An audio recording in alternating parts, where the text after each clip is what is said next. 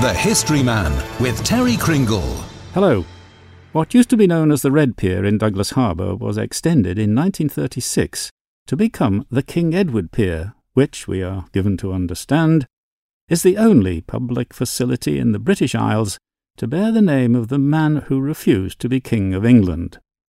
He had succeeded to the throne as King Edward VIII, but in that dramatic year of 1936, he announced, after no more than a year on the throne, that he wanted to abdicate to enable him to marry the woman he loved, Wallis Simpson, an American socialite, causing an unprecedented constitutional crisis. King George VI took his place on the throne. Right, that out of the way, we can get back to when the Red Pier was opened back in 1801, which in its own way was a great occasion in the history of the Isle of Man. The ceremony was led by the Duke of Atholl, who had laid the foundation stone in 1793, following his appointment as Governor-General of the island. Nearly everybody living in Douglas in those days turned up for it and took the opportunity of being the first people to walk on the pier. It was the first public work scheme to be carried out in the island for many years, and it had been paid for by the government in London.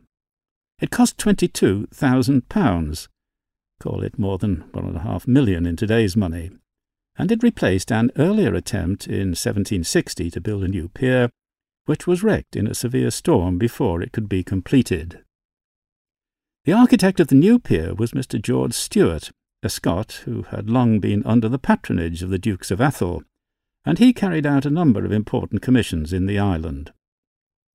Now we come to the matter of why his structure became known as the Red Pier instantly, and was known as such for many years afterwards, until it became the basis of the King Edward Pier.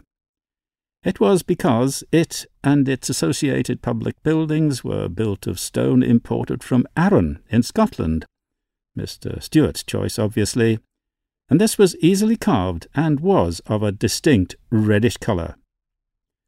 There seems to have been no need for thinking up something else, perhaps celebrating the name of an historical personality of the time.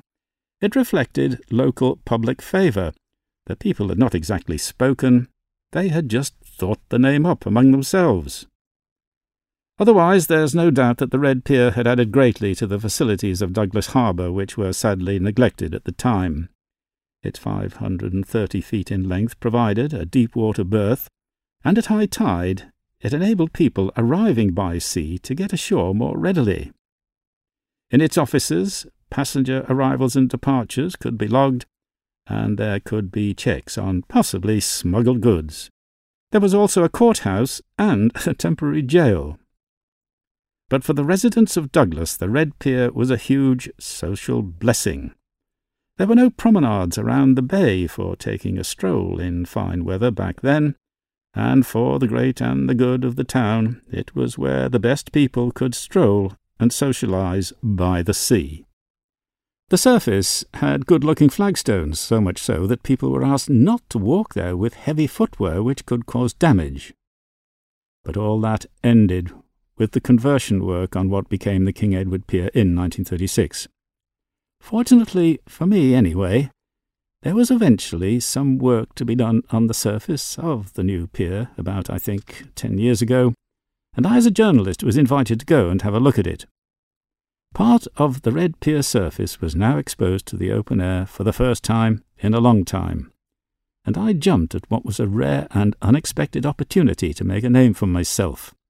In other words, I'm delighted to say that I am one of the few people who has walked, well, actually stood because the hole wasn't all that big underfoot, on the original Red Pier of a couple of centuries earlier. And yes, let me assure you, it is still red.